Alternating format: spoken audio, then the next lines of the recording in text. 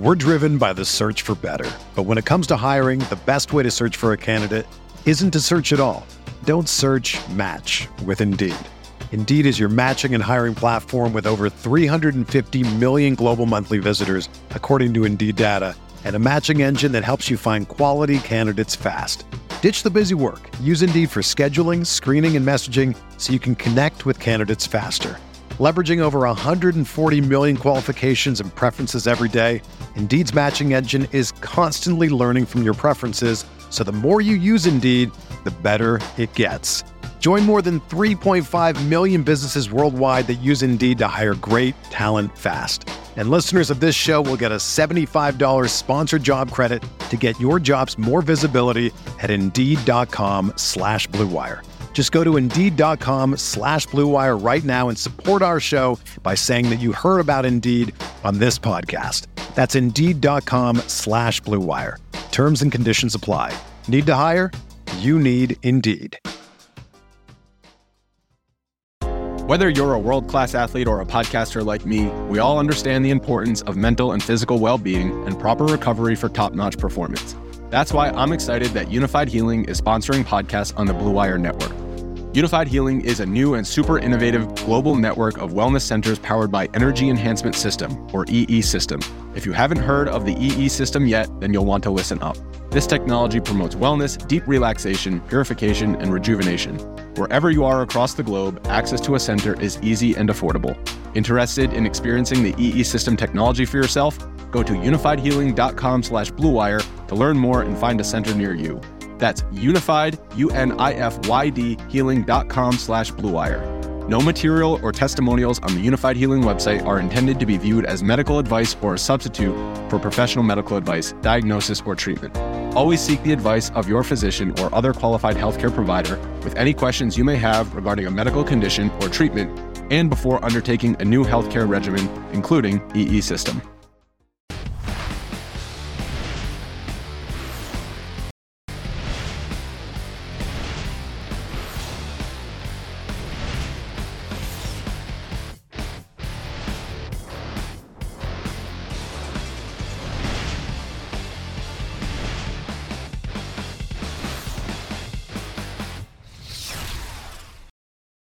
Hey everybody, what is going on? It is almost time for week 9 and it's Wednesday, and you know what that means? It is time for Roto World's DFS Pick 6 presented by Roto Grinders. I'm Eric Crane. You see the new haircut, you see the new beard. Well, I went on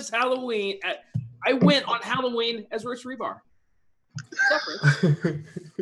I love it, man. I love it. And if you win as me, you win as a guy with fatter pockets. After last week, we talked about Juju Schuster on the way out the door being a direct pivot from Josh Doctson, and the Potter Familius, that is on the show with us, was early in the week. Text me and was at Houston Seattle game, and it ended up being the hottest game of the year. So I mean, hopefully you had some stacks because when he first texted me about that game, I was like, I don't know. There was a clear regression spot for Houston. He's like, no, man. And we talked it out on the show, and I didn't have a lot of Watson, but a lot of Wilson, Hopkins, and Jimmy Graham stacks. And, nice. So that's why we have the big dog on the show, man. That's right. And speaking of the big dog, we got him right here, Evan Silva. What's up, buddy?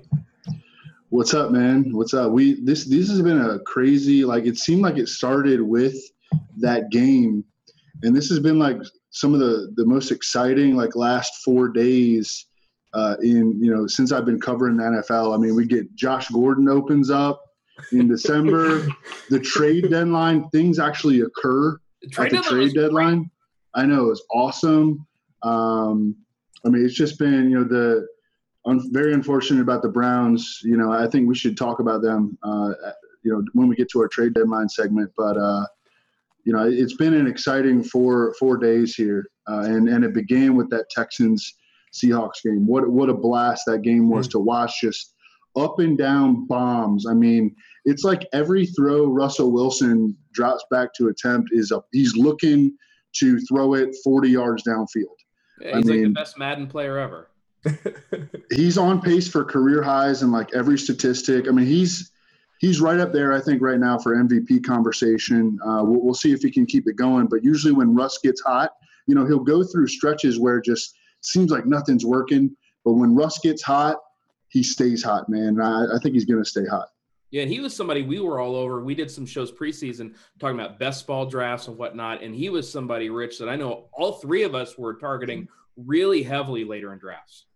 Yeah, I mean, we've talked on the show, and we're going to talk about Seattle at some point in the show too, but they finally have been forced to – their hands been forced because they can't run the ball. We've talked about it at length in the preseason. What they need to do is what they've been doing the last 2 weeks. You play open, you play it spread, you take these shots downfield. Now they're going to have Dwayne Brown, like a legit offensive lineman, which is a big boost, to Russell Wilson and taking those air raid shots. They've got the NFL Network has dubbed, Paul Richardson the new Brandon Lloyd, and this couldn't be a better comp. Like, this guy just makes circus catches on a regular every week. That's a great comp. Wow. I hadn't heard that one. I love it, though. Yeah, that was Kyle Brandt on Good Morning Football. Well done. Dubbed him that, and I thought that was just beautiful. That's so perfect. But I mean, yeah, we talked about them. Instead of just playing this old Seahawks way, they need to give the keys over and play open. And if they ever could get Prosise on the field for longer than 5 minutes, I mean, he would make this team a lot better too. Oh, wow. Yeah. See, they still have untapped upside, dude. Yeah, for sure. Yeah, I'm a big fan of the Seahawks. And for the last – if they would have traded Jimmy Graham, I would have lost it though. But they just acquired this new left tackle, and if they could ever just get 3 or 4 games in a row out of Prosise, I mean – Evan, I swear to God, I thought you were about to say they just signed this. They just got this new left tackle, and if they could ever get 3 or 4 other offensive linemen, I swear I thought that's where you were going with that. Oh, but yeah, no, Dwayne Brown's going to be a huge addition for the Seahawks. We'll talk to them about them first. I'll tell you what. Let's go to our first game. We're going to talk about the team from the other side of that great Seahawks game last week. Colts at the Texans. It's a 49-point total. Texans 13-point favorites. Evan, Deshaun Watson. Have you heard anything about him recently? Yeah, I think he's playing well. Oh yeah, every single day. I mean, even after I apologized incessantly for being wrong about him, I still get crap every day about it. But it's whatever. I mean, the dude is just fun to watch at this point. He has a special ability. Bill Bryan called it an ability to compartmentalize, because he's not a perfect player by any means, but he has this ability to, when he makes a mistake or when he makes a bad throw, and he makes a lot of bad throws. I mean, Pro Football Focus did a charting of him, and he makes a lot of negative plays, but he will bounce back like the next play, and he's just always in super aggressive playmaker mode. And he's a natural. And he's the best quarterback play on the slate this week. Of course, he's super, super expensive.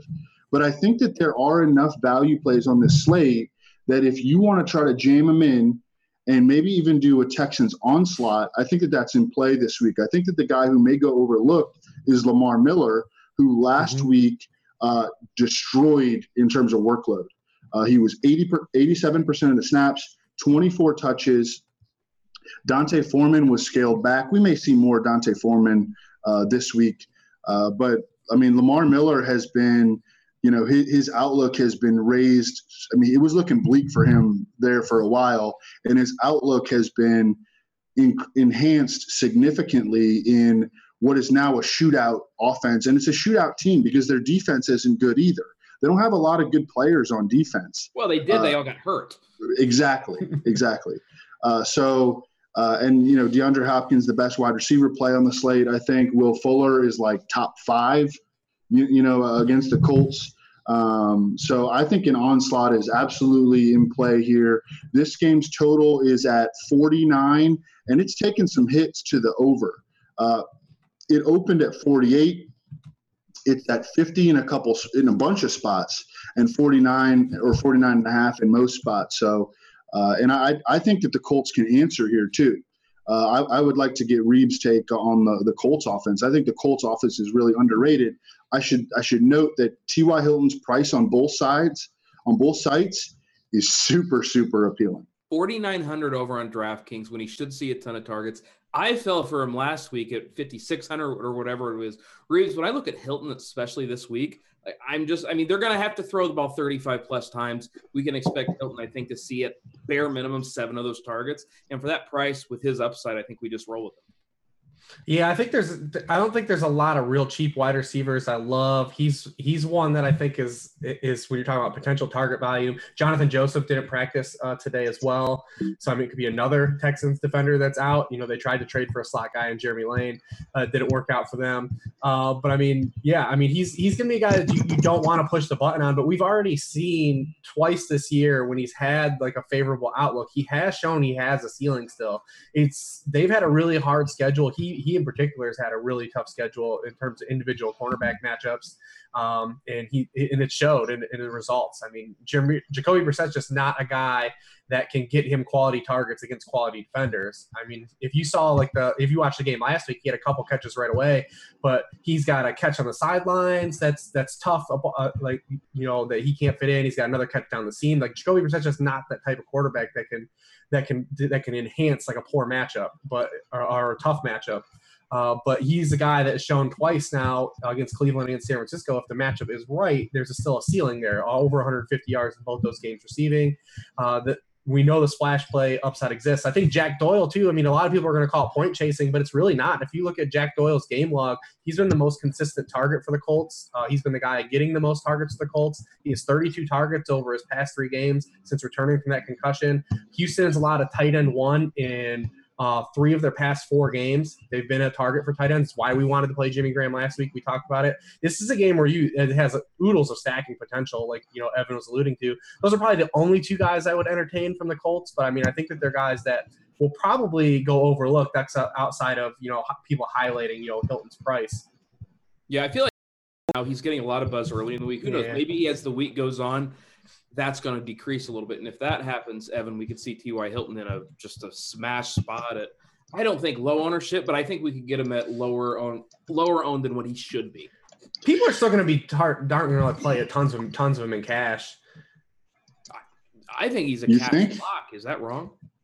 No, I would play him in cash on DK. On DK, but I don't think he's just a pencil in on FanDuel though. Yeah, no. I'm looking at the DK pricing at $4,900 right now. Yeah. It's just way too cheap. And on the Texans side, I know, Evan, you already mentioned it. Rich, when I look at this offense, I see Deshaun Watson just airing it out. I think the big problem people are going to have stacking up this Texans offense, it's the prices. We already mentioned that Deshaun Watson, he's $8,100. He's the most expensive quarterback on the slate. And then DeAndre Hopkins, I mean, just being price prohibitive. He's $9,200 at the Colts. I'm going to have a lot of trouble stacking up this game just because of the price. Reeves, do you think it's worth it? I mean, yeah. Team allowing the most points in the game in the NFL on the road. And then when you look at how the Colts are allowing points, it is exactly right into what Houston is excelling at on offense. The Colts have allowed the most touchdowns from outside the red zone. That's the most in the NFL. Deshaun Watson has the most touchdown passes from outside the red zone. Will Fuller has the most touchdown catches from outside the red zone. 25% of completions of the Colts have gone for 20 or more yards. It's the highest rate in the league. 22% of Watson's completions have gone for 20 yards. It's the highest rate in the league. It's just the symmetry is here all over for what the Houston wants to do as an offense and what the Colts are allowing teams to do defensively. So, Evan, what do you think about like this Colts side? Because Reeves just kind of touched on the Texans side where it's just got oodles of upside. Is it Doyle and is it Hilton for you? Yeah, it is. And one other note I wanted to make about T.Y. Hilton. So if you look at his indoor versus outdoor splits, and I mean, he is a speedster quickness receiver, and his indoor versus outdoor splits in his career are huge. That's why you shouldn't have played him last week in Cincinnati, Crane. Had I not missed half the show with computer problems, I would have known that. Good point. So indoors in his career, T.Y. Hilton, 5 catches for 82 yards, 0.43 touchdown probability. On the road, outdoors, 4.1 catches for 61 yards, 0.24 touchdown probability. So, he's a dude that you want to play indoors on a track. I think NRG Stadium does have technically grass field, or about as close to it as you can get. It's a retractable stadium, but he also has a great history against the Texans. And we just saw what the 2 perimeter receivers for the Seahawks did. They both smashed this defense, Tyler Lockett and Paul Richardson. So, the Colts OC, Rob Chudzinski, should be able to see that on tape. And so then you should show Jacoby Brissett. And I'm with you that technically Jacoby Brissett is not really like an outside the numbers passer right now. He's more of a middle of the field passer right now. But I mean, there are things that they know that they need to get him the ball. They even came out and said it publicly this week that they need to get T.Y. Hilton the ball, whether that means giving him more slot routes or what have you. They need to get the ball to this dude, especially after there were rumors that they would trade him, which to me never made any sense. I mean, this is a young receiver that you build around. You have him on a pretty good contract. I'm surprised that there were reports about that. The reports about them trying to trade Moncrief did make some sense because he's in a contract year and he's been disappointing, but they probably only get like a seventh for him at this point. So I think they're going to get the rock to T.Y. Hilton. I think he's underpriced on both sites, particularly on DK, but I think on FanDuel as well at 6,600. And he's the way that you bring it back on the game stack. Oh, yeah. Yeah. Oh, yeah. Are you into absolutely. Swear to God, I was just about to ask that. I'm like, how much do we want to gamble in this spot?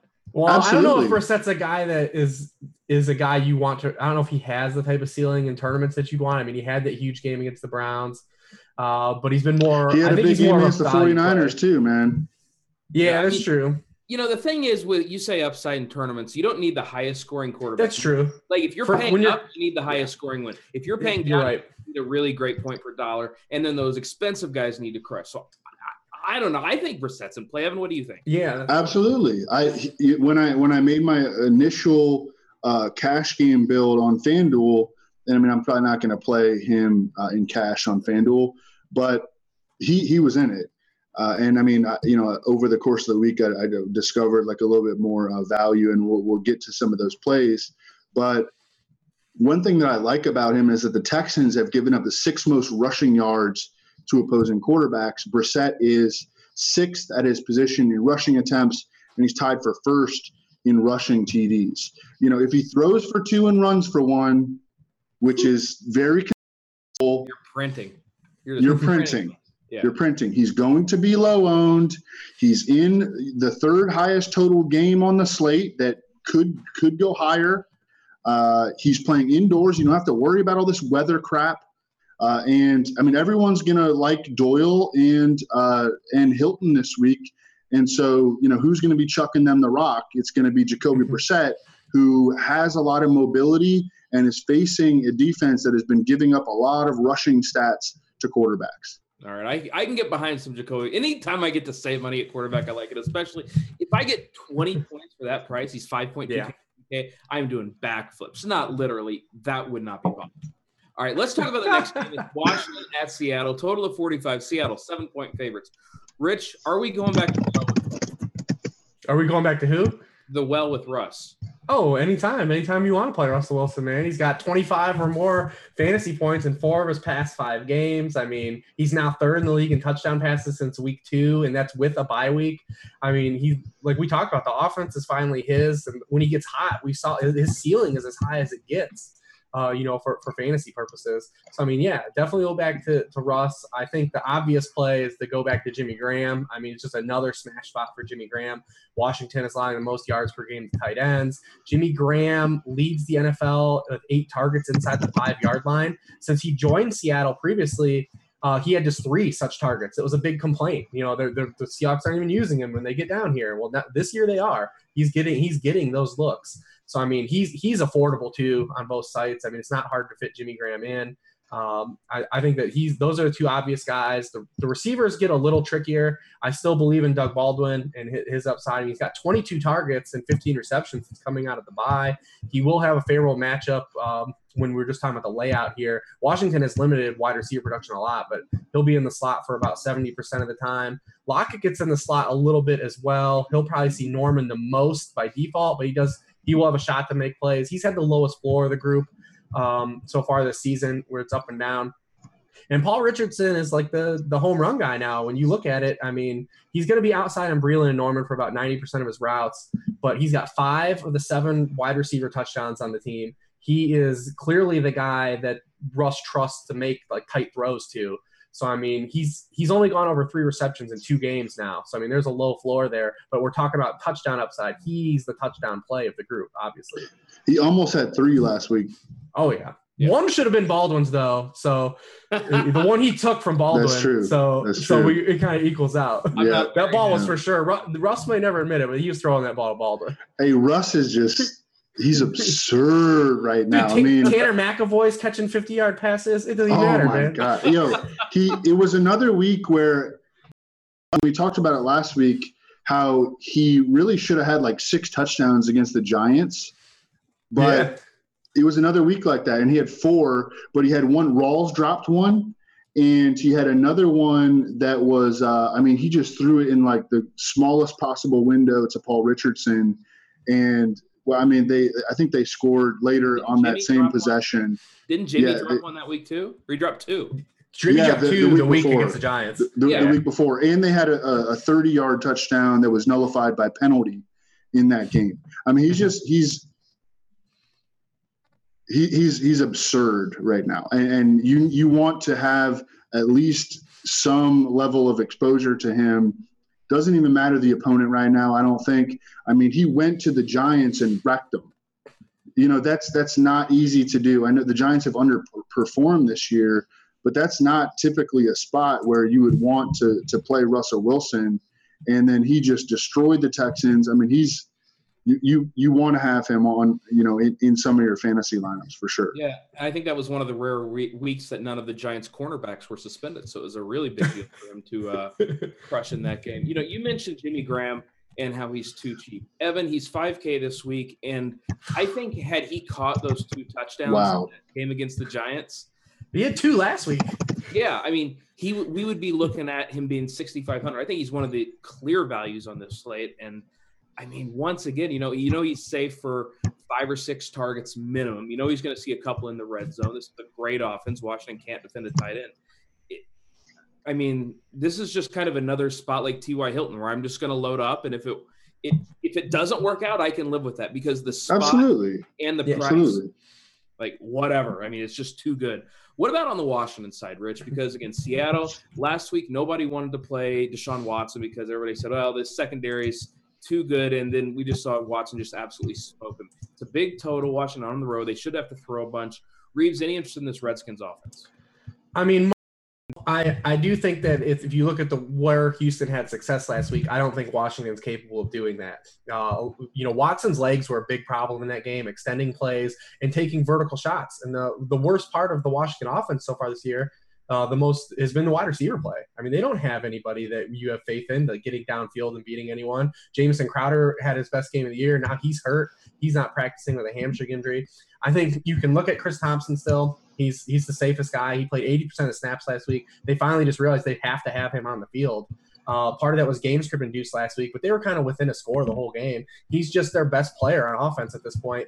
And given Jordan Reed's being out, I mean, Vernon Davis is in play as well. It's not a sensational matchup by any means, but I mean, Vernon Davis comes with like upside appeal. I mean, he averages 12 PPR points per game in the 5 games Jordan Reed has missed. He's at 9.7 or more in 4 of those 5. And when you're talking about splash playability, since he joined Washington last year, he has 17 catches of 20 or more yards, which is only behind Rob Gronkowski at 20 and Travis Kelce at 23 for all tight ends in the NFL. There is upside. Yeah. So I mean, I'm like you guys, but so I think that it's like Vern would be the guy I would entertain based on the position he plays and his cost. I'll tell you what, it might be another double tight end week. I kind of made fun of everybody last week that said that until I started building lineups. And then I go, oh God, all these guys are just way too cheap. But I ended up loading up on Jordan Reed. Now, hindsight obviously being 2020, maybe playing injury-prone Jordan Reed outdoors as chalk when it's raining wasn't the greatest idea I've ever had. But, yeah, no, I can get behind some Vernon Davis. Who won Washington interest you, Evan? Vernon damn Davis. I love Vernon Davis, man. He's awesome. He's an old man.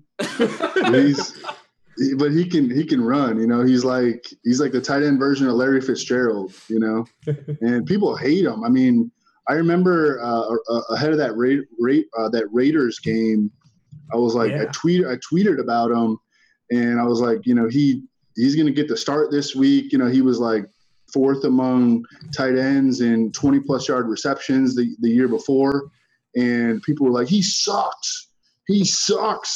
And he was like, a top 4 fantasy tight end on the week. I don't think Earl Thomas is going to play this week, by the way. He pulled up with a hamstring injury. I think it was on DeAndre Hopkins' long touchdown last week. He did not practice today. He's had hamstring injuries in the past, and I don't think he's going to play. So that is, if he doesn't play, and right now I don't think that he will, that could change, by tomorrow. Mm-hmm. But that helps open up the middle of the field. So I don't – and Jamison Crowder was out with a hamstring today. I don't want to mess around with that. I mean, I would probably play him like in a season-long league right now, but I don't want to mess around with that. He's had hamstring and hip problems all year. He did have a great game last week. His usage levels were way, way up, but don't really want any part of him. I think it's Russ. I think it's Jimmy Graham. I think it's Doug Baldwin. And I think it's VD, Vernon Davis, in this game. And Chris Thompson. All right, and Seahawks defense as well. I have no problem with that if I wasn't going to play so much of the Houston defense. There's some great defense, man, on the board this week. Yeah, there are. I don't know who to pick from. Jaguars are about to wreck. Jaguars are going to – it's going to get Jaguars, ugly. Eagles, Houston. Yep. All these are just – I was doing a show earlier today, and somebody mentioned, well, the Jaguars, I like Joe Mixon this week because the Jags haven't been they've been bad against the run. And I said they haven't been that bad. They're just bad compared to the passing. And now they have Marcel Darius. I'll tell you, Evan, we'll just sidetrack real quick. Going forward, what do you think of this Jags run defense? Well, here's the thing. I don't think that they're going to give up a lot of points. So they may give up a good yards per carry average, and that's something that we'll end up talking about and I'll write about every single week. But I still don't think that, Joe Mixon is like a smash this week. No. Marcel Darius also played on a lot of Bills defenses that their run defenses weren't very good. So he's not necessarily a game changer, but I don't want to really attack the Jaguars defense in general. I mean, I don't think they're going to be giving up a lot of points. What matters in the NFL is what you do to the quarterback, and they will hit the shit out of your quarterback and they will sack your quarterback. I mean, they already had their bye and they still lead the NFL in quarterback hits and sacks. And they just added Marcel Darius. Their defensive line right now is Calais Campbell, Malik Jackson, Marcel Darius, Dante Fowler, who was the 4th pick in the draft a couple of years ago, and Yannick Ngakoue, who can get after the quarterback. They have a stupid offensive line right now, and the Bengals could barely pass protect against the friggin' Colts last week. So good luck this week, Andy Dalton. We were on you last week. You gave us a top 5 quarterback week. Goodbye. We are streaming a defense against you this week. Yeah, and just fade the Bengals. How many Joe Mixon smash weeks do we need before we finally say that it's not going to happen? Yeah, I've heard this every week. And he's fine. Like, he's a fine RB2 in seasonal leagues. Like, the play is your RB2, and like he's fine. He's getting the volume, and the way the landscape is. But like, we're talking about like DFS, like if he doesn't have that 60-yard screen catch, man, this week, and I know it's a could-have thing. Like, that game's a total bust. Like, for everyone that played him, like. Yeah, I don't know. I mean, he's not really a dude like I'm actively like trying to get in DFS lineups no matter what his price is. No. I'm already sick of Joe Mixon. Like, I'm just sick of hearing about him. People I don't know why people want to talk about this guy. Maybe threaten to beat him up. I don't know how that works, but like, I'm just fading Joe Mixon. I don't care. Joe Mixon, people can go have fun. All right, let's talk about our last game. It's the Chiefs and the Cowboys. 51-point total. It's a pick'em game. And Reeves, I keep looking at it, and maybe I'm delusional. I can't help but think that this game is going to go a little bit overlooked, even though it's the highest total. There's no Zeke, obviously. Kansas City, nobody really likes rostering the players there other than a Tyreek Hill or a Kareem Hunt. What do you think about this game, Reeves? Yeah, I think you nailed it. I think that what happened is that because the Chiefs have been like the best offense in the NFL all year, but no one likes playing any of these guys in this game outside of what would have been Ezekiel Elliott. And with Ezekiel Elliott being out, it would normally create like this awesomely chalk, play here, but no one has a damn clue who's going to get handoffs in Dallas. They all could get handoffs. It could be one guy, they could start the game with Alfred Morris. He could not perform. I mean, and it could be a Latavius Murray situation where he starts but is ineffective, and then McFadden comes in. His versatility is something that's a plus. They could even give Rod Smith a drive, and he could rip it up. I mean, Rod Smith's the guy that's fit their scheme, tremendously, because it is a game where you'd want to target the running back. The Chiefs' run defense is abysmal. I mean, they are 31st in the league in percent of runs that go for 5 or more yards. They're 32nd in the league in percent of runs that go for 10 or more yards. They're 26th in the league in stuff rate. Like, the Cowboys are going to run the football. We just don't know if it's going to be a hodgepodge, one guy, or what. So, I mean, it takes away that spot where we were really going to be attracted to. And no one's really liked to play Dez Bryant so far this year because he's been so touchdown dependent. He's gone over 70 yards just one time. I think it is a spot where I want to own some Dez Bryant, though, because we talked about what we targeted into the Chiefs last week. Now they benched Mitchell and Phillip Gaines. Our boy Philly G finally got the bench last week. But, I mean, you're still going to want to target the slot and left side of the Chiefs defense, and that's where Bryant's going to be for about 75% of his routes. And we might be asked that if Dak Prescott more on his shoulders now. Dak Prescott may be forced to throw more. We might get a situation where Dak can give us that little bit of Russell juice because I think Dak has that in him. Yeah. He just hasn't had the opportunity yet. Listen, Dak is a baller, and if we're going to give Dak some volume, like he can do a lot of that, especially against his defense that has been bad. But I think it's an interesting game. I think that no one wants to play Alex Smith still, even though he's awesome every week. He's the only quarterback to ever have 15 or more touchdowns and no interceptions at this point in the season ever in NFL history. He's completely fine. He's running. He's got more rushing yards than he had last year altogether. Kareem Hunt's going to be interesting because no one wants to play Kareem Hunt because of the touchdown regression he's had. He had 3 touchdowns over 50 yards or more to start. We knew that wasn't going to happen again. But think about how good the Chiefs offense is and how many points they're scoring weekly. They've run 4 plays inside the 5-yard line over their past 5 games with all these points scored. That's why the touchdowns have dried up for Kareem Hunt, because you rush for touchdowns the closer you get to the end zone. And the Chiefs are still bypassing that area of the field. For a team that's scoring this many points, there's going to be some regression there where the Chiefs have actual goal line opportunities to give to him that they don't let, Tyreek Hill throw passes. Evan touched on something that I keep thinking whenever I look at this game. I say, all right, is it going to be Alf? Is it going to be Darren McFadden? I think it's going to be Dak this week. I mean, this is what these teams have been doing. We know Marcus Peters, he stays on one side of the field, so they've been running – all these teams have been running their number one wide out to the other side. Are they going to force the ball to Terrence Mitchell? No. To me, it's just a Dak. You mean Terrence Williams? Yeah, not Terrence Mitchell. Well, let's be honest, though. If Terrence Mitchell was playing, they would force the ball to him, too. Absolutely. But yeah, I mean, it's a Dak to Dez week, and I know we talked about this. The Houston passing attack we like Russ. I see Dak and Dez as a high floor and a high ceiling option this week. Yeah, I really like them both. I'm definitely going to have a lot of Dak-Dez stacks. Dez or Dak, I mean, this is a great spot for him. So the Chiefs are a defense that I think a lot of people still fear, and they have limited opponent point production against them at Arrowhead Stadium, but on the road, they've given up 27 or more in 6 of their last 7 games. All their metrics are really, really bad.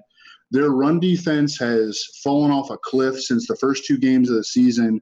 Over their last 6 games, they've given up 4.8 yards per carry to opposing RBs. They're 31st in run defense DVOA. For me, Alfred Morris is very much in play, I think, on FanDuel at 5,600. I'm not going to probably play him in cash, but he frees up, that's one of the ways that you can get to Deshaun Watson if you want to do one of those onslaughts with the Texans. But for Dak, again, the Chiefs give up a ton of points in road games.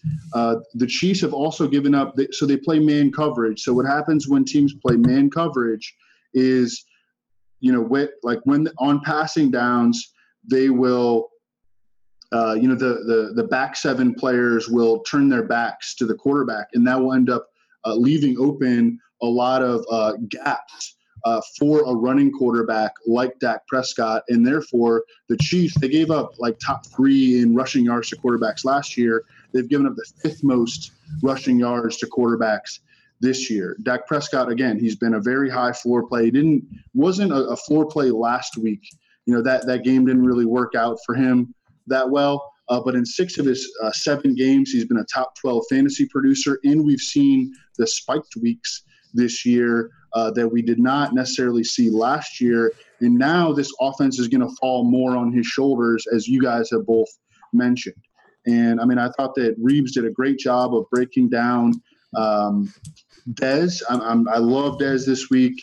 Now, I want to throw out a sleeper, and I want to get your take on him, Reeves, and then I want to get your reaction, Crane. Okay. DeMarcus Robinson.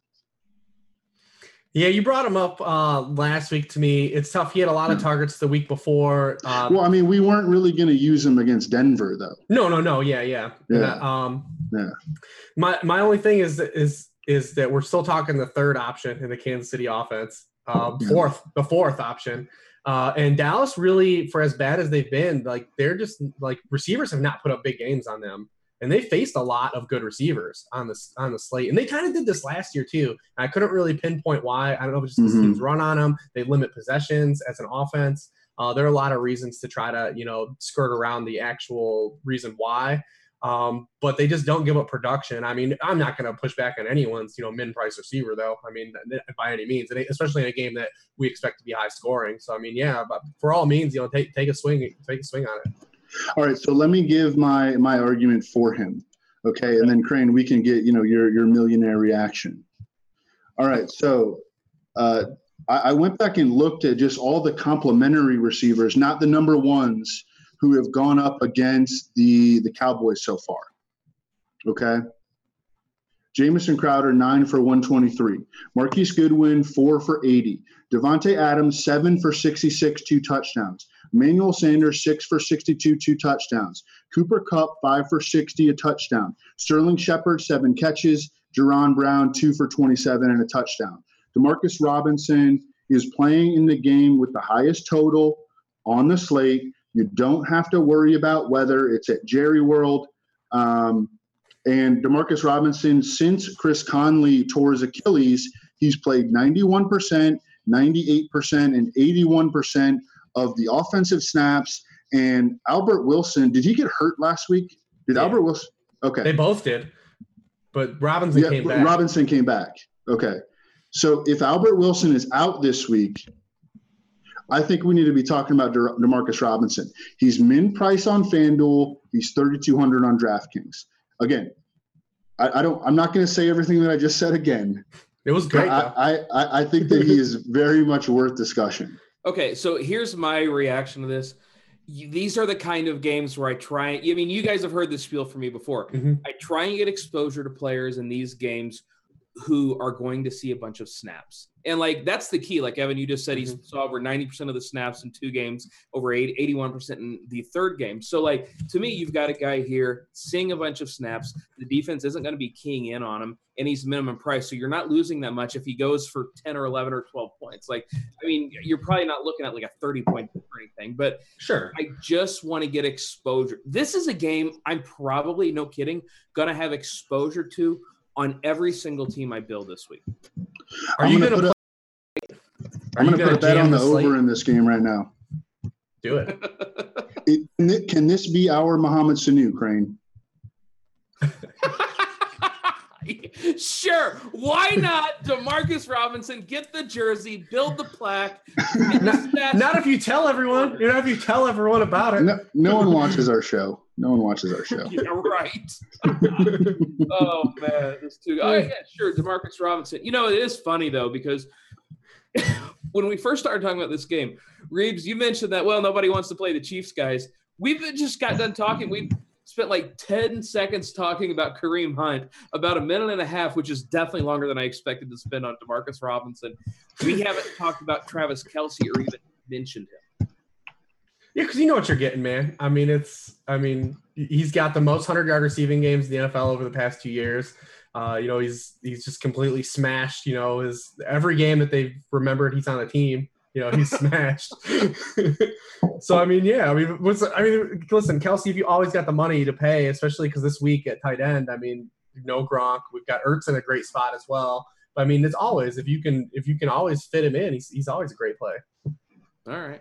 So let's talk about the trade deadline. You mentioned that Ertz in a nice spot. Another guy in a nice spot this week, that's Jay. Unfortunately, we can't play him on the main slate because he got traded after price has been posted. But there were two big trades as far as DFS chips go. Jay, he goes to the Eagles. Kelvin Benjamin, he goes to the Bills.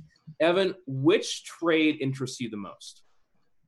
So I already have a very strong take about Kelvin Benjamin. I want to throw this one to Reeves because I want to get his take on Kelvin Benjamin. I have a very strong take that's definitely going the opposite direction of yours. Ooh, okay. We don't do this often. My biggest problem with the people trying to draw the correlation causation to Cam Newton's, big 2015 season to Kelvin Benjamin being out. That's not where I stand, but continue. Okay. But still, for everyone that has dropped that out there, that's false for a lot of reasons.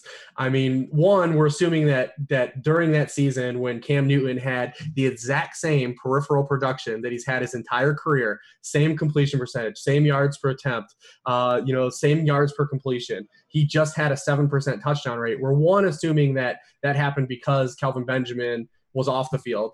Two, we're assuming that Kelvin Benjamin wouldn't have smashed like everyone else in that offense.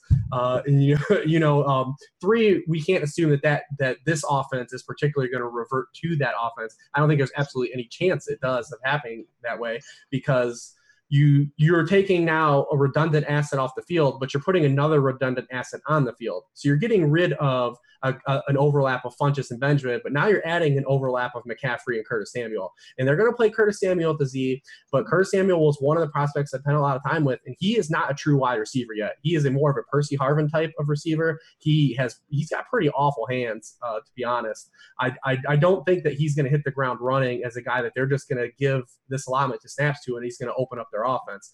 The other thing is that they're just jamming an unnecessary amount of opportunity into Christian McCaffrey, and it's really hindered their offense, and especially because they can't run the football. If you're going to be a team that wants to run those types of option plays, you have to be a team that can, one, threaten defensively on the ground, and Carolina just can't do that right now. Cam Newton's average depth of target is 20th in the league. It was first in the NFL last year when he was terrible. It was second in the NFL when he was awesome in 2015. It was eighth year before that. This is a team that has really no true offensive identity, and they think that they're going to try to revert back to something that worked for them without the pieces they had that worked for it, or the situation did, when it was kind of, a once, in one pull out of cereal box reason for Cam Newton anyways. He's never going to have a touchdown rate that high again. And the only thing that really drives me nuts is they're probably going to be good the next few weeks because their schedule is a joke, and people are going to talk about that. See, it's all because they did this, and it's going to drive me absolutely insane. No, that's not where I stand, and I'm 100% with you. Ted Ginn scored 10 touchdowns that year. It's not everything went right for them that year. They had the softest schedule in the NFL. What I really wanted to get was your take about Kelvin Benjamin on the Bills. Not that Cam Newton is not that, I didn't I wasn't hoping to hear that, Cam Newton's going to explode because Kelvin Benjamin's gone now. If Reeves goes to the next level, he can't help it. I know. He gets fired up. I love it when Reeves gets emotional, when he puts aside the spreadsheets and he just goes all in, But what do you think about Benjamin on the Bills? I typically I talk about it. I don't like receivers that change teams in the offseason, have a full allotment of time to acclimate themselves. So I'm definitely not going to be thrilled about the prospects of a wide receiver that, change team in season. And Benjamin's a guy that doesn't really fit what I think this offense wants to do, this West Coast offense, or really what Tyrod Taylor does. So, I think that he could be a guy that could score some touchdowns. I think it's a bummer for Benjamin because he's playing the best football of his career. He's having the most consistent season that he's had in the NFL, and it's been uprooted. And I know a lot of people think it's a lateral move for him, but for fans' purposes, I probably think it's a downgrade just for all the reasons that, like I said, I'm going to play the base rate on these guys. And the base rate suggests that when guys change teams, and change quarterbacks, they just typically don't perform well. And we're going to layer that on that it's a shorter window to acclimate himself. Yeah, this has been his best season so far. He's top 12 in the NFL in yards per route run, which is proven to be a very useful statistic at Pro Football Focus and a predictive statistic.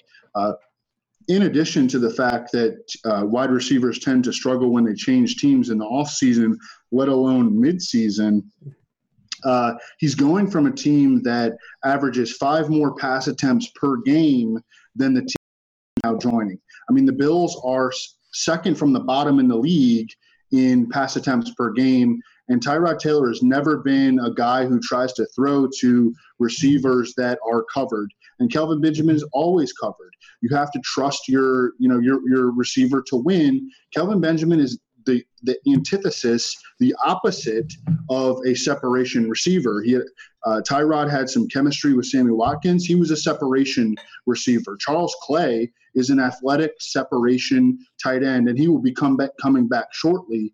But I think it's I mean, I don't want to go so far as to say it was a bad move by the Bills. They're trying to compete. It was a lot to give up, I think, for a player of Kelvin Benjamin's caliber, despite the fact that he is having a good season. But I think it's horrible for fantasy. I mean, and I own him in a couple of seasonal leagues, and I'm like legitimately worried. Well, Brandon Beane was there when they drafted him, right? I mean, he was. Yeah. So I mean, it all circles back to a guy that he might have been in on the whole draft process of why they selected him. So what about Ajayi to the Eagles? Because the Eagles suddenly have this offense, and I understand LeGarrette Blount's been fine this year, and the GM came out earlier today and he said, "Well, LeGarrette Blount's still the starter." Blah blah. LeGarrette Blount ain't going to be the starter. Evan, how do you think Ajayi fits in with the Eagles? Yeah, I mean, so like front office and coaching types will say things in the media in order to try to like keep the locker room in order. They're always very concerned about, the locker room dynamic, as they should be. And I'm sure that those are, difficult things to juggle. But Jay Ajayi, and I don't think either of these guys are in play this week against Denver in particular, but we can sort of like can't play them, guys. Do not roster them. You won't get points. Yeah, just consider them like an O next to their name. You can't play. Oh, you actually can't play them. No. If a guy gets traded after salaries are released, you don't get points for them. So they're going to the floor. Yeah, do not play Jay Ajayi or Jimmy Garoppolo, for goodness sakes. But I think that Jay Ajayi is going to be. If you're playing a head-to-head against me, go ahead and play Jimmy Garoppolo. Do it. Why not? But Jay Ajayi, I mean, I think he's eventually going to emerge as, there are a lot of debates like about his talent on Twitter all the time, like among like very smart people. But it's just, at running back, it's just always come and go. It's always come and go with a running back's talent, especially when they don't produce in the passing game. Now, running backs that can produce in the passing game, they're usually like independent of their situation. Typically, they have a much better chance. But Jay Ajayi doesn't produce in the passing game. I know he caught a lot of passes at Boise State. I remember when he was coming out of college, I expected him to be good in the passing game. He's been atrocious. So, the Eagles will give him an opportunity there, and maybe he will, the change of scenery or something will help. Maybe it was a confidence issue. He was dropping so many balls in Miami. But I think that he's going to eventually emerge as the Eagles' clear-cut feature back. He's better at football than LeGarrette Blount. LeGarrette Blount is so limited, and Jay Ajayi is going to beat him out. They don't give up a fourth-round pick during the season for Jay Ajayi without the intention of eventually installing him as a dude who they're hoping will give them 16 to 20, maybe 20-plus rushing attempts per game. Do you think he fits in with Philly? Yeah, he's going from the offense that produced the least amount of combined skill fantasy points for fantasy players to a team that's 8th in the NFL. So it's an upgrade. And Ajayi's a guy I went hard on in the offseason for a full fade. So I'm a little nervous that people are going to start coming back on those tweets. and finding me, for completely different reasons than what they wanted. You're gonna click on their profile, and it's only gonna be tweets to Evan about Deshaun Watson and tweets to you about Jay. That's all they're it could be for completely different reasons than why people like JJ. But if the results get there, that's all that will matter. Yep. But he's trading a better situation, but probably less opportunity. Even though he's gonna beat out like Garrett Blount. But I mean, he was a guy that was just dominating such a high volume of his backfield, usage. I mean, 87% of the Miami rushing attempts for running backs on the roster. That was 5th best in the NFL. That's probably not going to happen here. The other question is, who is the guy still getting the money touches? Is he going to get used in the passing game? We don't know because he hasn't been good, like Evan said. Is he going to be used on the goal line? We don't know. They've got a guy that, they can use on the goal line. And Ajayi was the guy that the Dolphins went out of their way to use Damian Williams near the goal line last year. Ajayi, I tweeted out last week, he's got 2 touchdowns over his past 16 games. So, I mean, it's just going to be interesting. I think we just need to let it breathe for a little bit and see what happens. If I owned Ajayi in season long, I would be happy with the trade because he was just in a miserable climate, and obviously now it was a lot of turmoil underneath the hood that we really weren't cognizant of. It was basically a toxic situation, for performance. So I mean, I would be excited that he would be, getting a boost just by offensive situation, playing with a good quarterback and a good offense. But I want to let it breathe a little bit before I get excited and start thrusting the DFS lineup.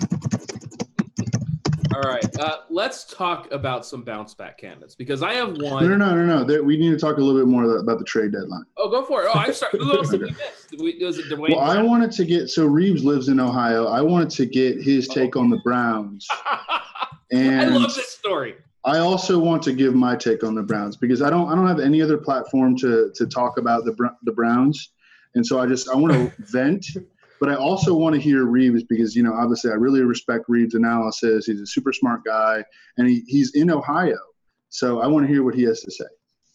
Well, I mean, the pulse here is that everyone is still supporting Hugh Jackson for some reason, even though, Hugh Jackson has basically shown he's tipped stand like he has just no clue what he's doing anymore. The way he's handled the quarterback situation this year has just been dreadful. It's really tricky now. And now he has the ear, presumably, of Jimmy Haslam, where, Jimmy Haslam's not trusting and for good reason that, it's only been a year and a half. The Browns have switched this regime and tried this approach, and a lot of people have applauded them. And they are a team too that a lot of people have said like they purposely did not try to lose every game this year. We thought their moves were good this offseason. We thought they bolstered their offensive line. We thought that they were, that Kenny Britt was going to be a proxy of what Terrell Pryor was. We thought that was going to be fine. They drafted well. I mean, David Njoku looks like a good pick. They're not playing him, but he looks like a really good draft pick. But when you see guys like Deshaun Watson play well and Carson Wentz play well, the owner is going to look at that and say, we've won 1 of 21 games since I hired you guys. These 2 guys you didn't want are balling out. These franchises are on the upswing. How, it's all – and the bottom line, it's always going to be results driven. But, I mean, for them to just pull the plug again a year and a half into this, it's going to be a mistake, man. I know that you're saying how could it be a mistake when it's just, they've got 1 win over 2 years. But you just keep resetting and don't let anything run its course. You're never – and they're going to – because what's going to happen is they're going to pull the plug and go back to completely something that's been done in the NFL 1,000 times over and failed. That's exactly what's going to happen. So, I mean, it's kind of frustrating at that level because I think that we all wanted to see this work, and it's not working. And because it's not working and the results haven't immediately come, we have no cohesion now between the front office and the coaching staff, which is going to be a huge rift going forward. Okay, so Evan, you said that you don't have a platform to talk about the Browns on. I think you're on every show in the history. So I don't know if I believe that, but I'm giving you your platform here, buddy. Talk to me about the Browns just sabotaging themselves. So quarterback analysis is really, really hard. It's really easy to do in hindsight. Oh, this guy's good. Why didn't that team draft him? But it's really, really hard to do. And that is borne out in the results. I mean, this offseason I went back and looked at first-round quarterback hits over the previous 10 years, beginning in 2015. And I considered, Winston and Mariota both to be hits. And I also considered Jay Cutler and Ryan Tannehill and Sam Bradford to be hits. And the NFL's hit rate over the previous decade was 38.5% on first-round quarterbacks. That is just first-round quarterbacks, okay?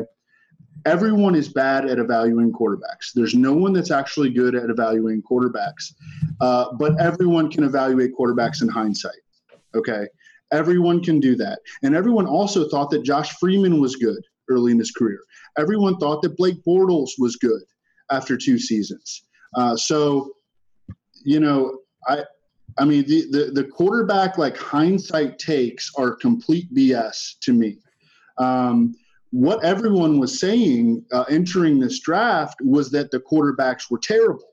Don't take any of them. Mitchell Trubisky, what are the Bears doing trading up to secure him? You know, people weren't as outspoken against Deshaun Watson, although there were some serious concerns about him coming out of college. He was a one-read passer at Clemson. He was surrounded by a great deal of talent. He had, really low arm velocity. He, is not an accurate passer even to this day. So all of that is hindsight. He fell to the 12th pick in the draft. If he was such a lock, he would have certainly gone in the top 3. Patrick Mahomes hasn't even gotten on the field yet. You also love Patrick Mahomes, though. Oh, I love Patrick Mahomes. I know, me too. No question. No question. We're like, oh, we love So Patrick the Browns coaching staff moves have been almost like bordering on sabotage. It's like they are trying to rebel against the front office. It's that bad. Their handling of DeShone Kizer.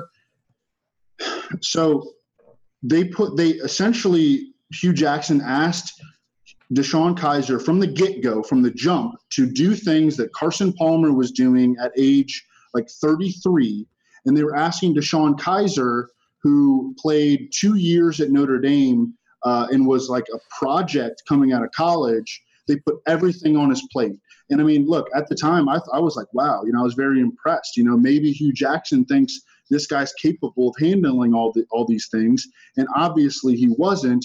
And now Hugh Jackson has benched him, 3 times, and tried to trade for this weak-armed career backup, who was a 5th-round pick of the Bengals. So the quarterback situation, how they've handled it, has been pathetic.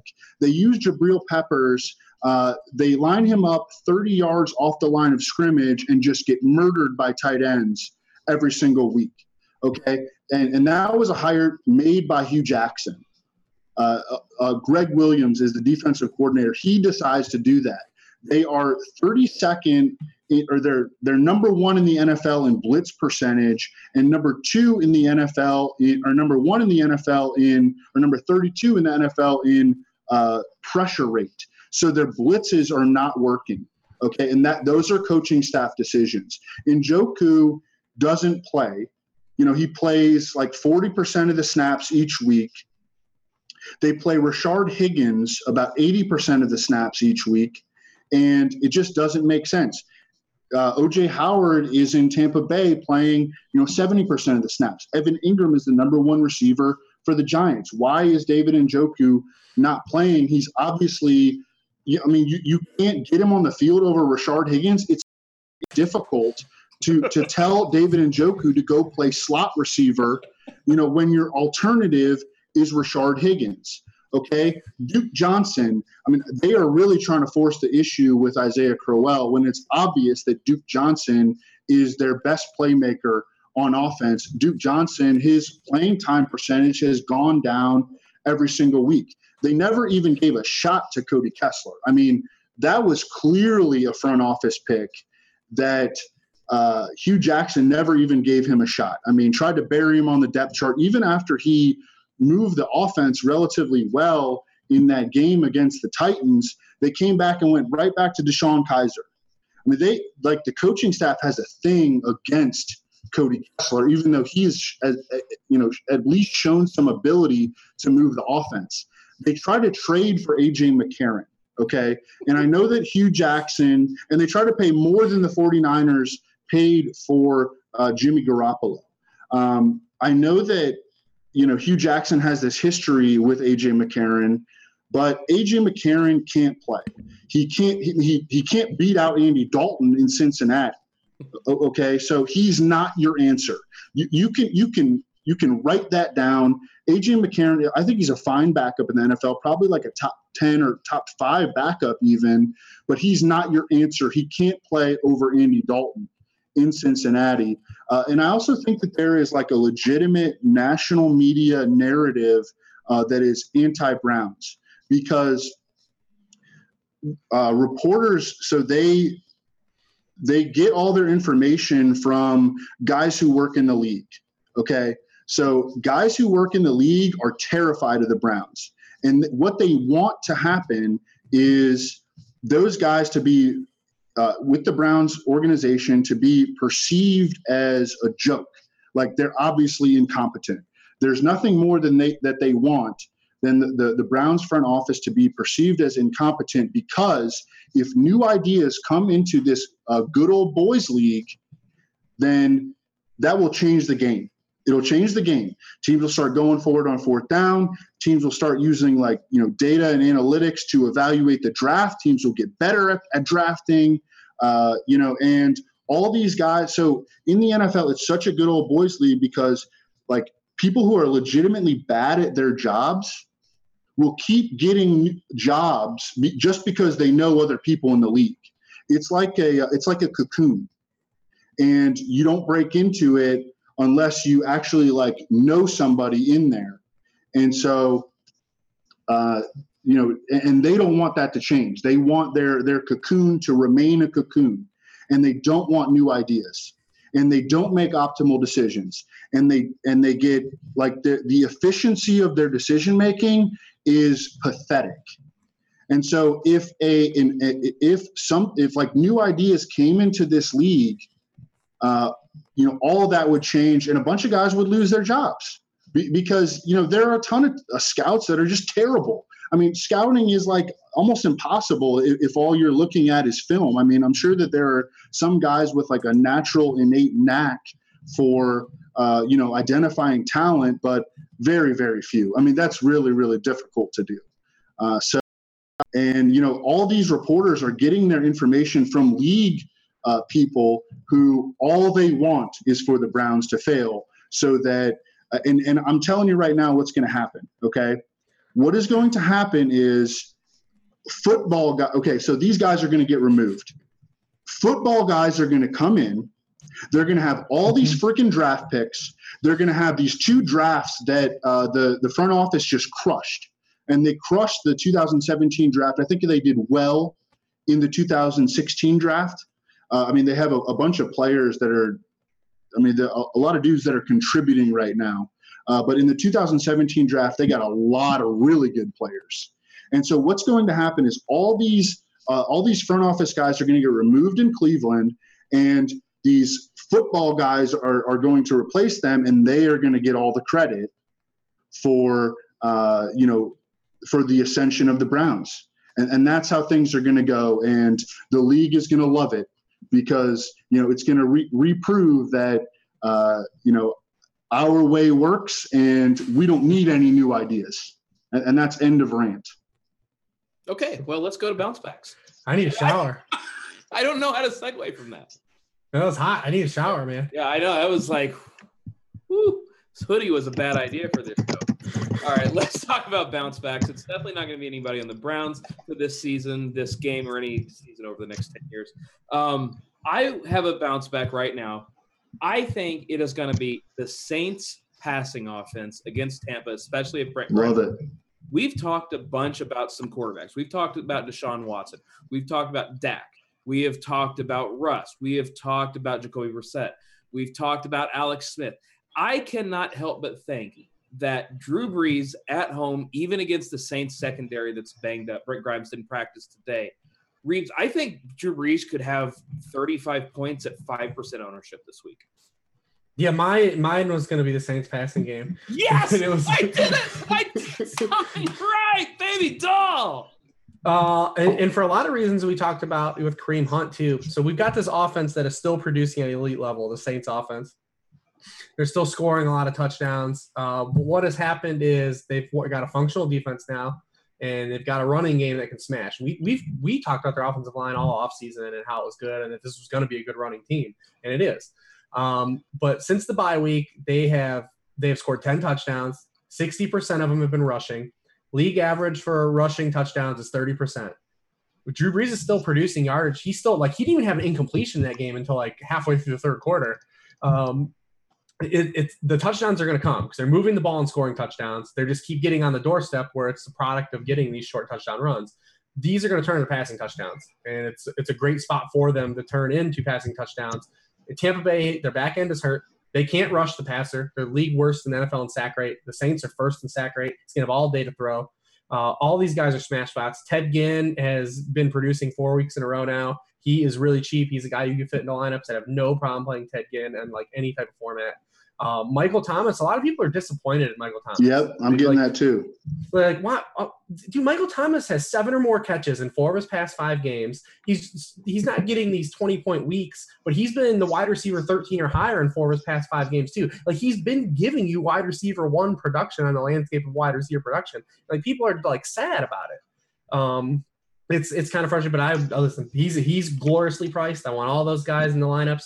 And just real quick, because I know that we're a little bit against time, but one guy we didn't talk about in that trade deadline piece that is going to be a beneficiary this week is Devin Funchess, where he's priced on both sites. He's basically a lock for at least 25% of the team targets this week. He has not produced the past 3 weeks as the Cam coaster's gone back down.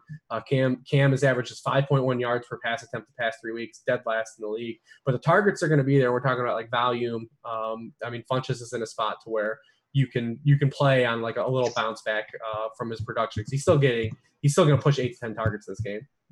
Evan, who's your bounce back candidate this week? AP, Adrian Peterson. Yeah. I love it. There are so many running backs in that exact price range that I love this week. Maybe not love. Love's a little strong, but I like we might go on a second date at some point. So this game is ugly looking. It's ugly. Cardinals at the 49ers. The total, I think, was open at 39. It's gotten bet down even from that. The 49ers, though, they give up 34 rushing attempts per game, most in the league, to opposing offenses.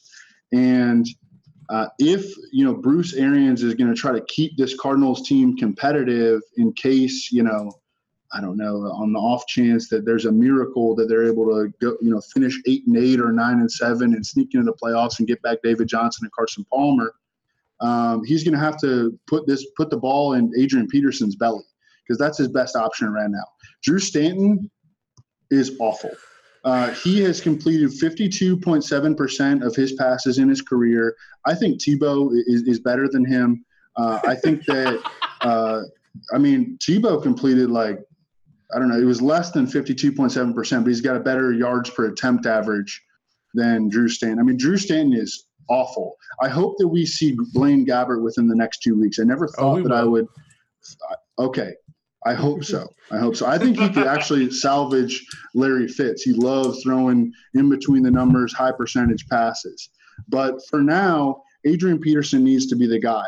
And the 49ers run defense has collapsed over the last 2 weeks, giving up 5.2 yards per carry to opposing running backs, 3 rushing touchdowns in those 2 games. They lost Eric Armstead to a broken hand. He's on IR. And they lost their other defensive end, Solomon Thomas, the number 3 pick in the draft, to an MCL sprain. And Reuben Foster, one of their linebackers, who's supposed to be one of their best linebackers, he can't stay on the field due to a variety of injuries. So that's why he fell in the draft, wasn't it? The injury has been to his ankle, and that was a labrum tear in his shoulder. But yeah, he hasn't been able to stay healthy. That happens to a lot of Alabama players. That happens. But the key thing here is that both of their defensive ends look like they're going to be out this week. One for sure will be, and I think it's likely that Solomon Thomas will be, and Adrian Peterson needs to be the engine of this Cardinals offense with sub Tebow at quarterback. All right, well, let's go ahead and hit up the last topic, and I want to do this quick. I know producer David's trying to get out of here. So real quick, give me a few of your wide receiver, running back, tight end, a few of your favorite flex plays, reads that maybe we haven't touched on. I mean, we've basically touched on just about everyone through all these games. I mean, it's a game where a lot of the league's best offenses are on bye.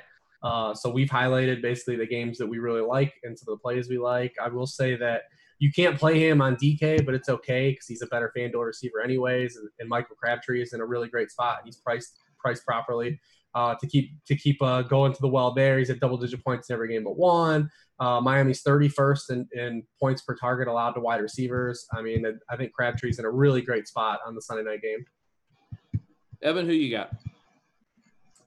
Oh, I'm always on Amari. I will.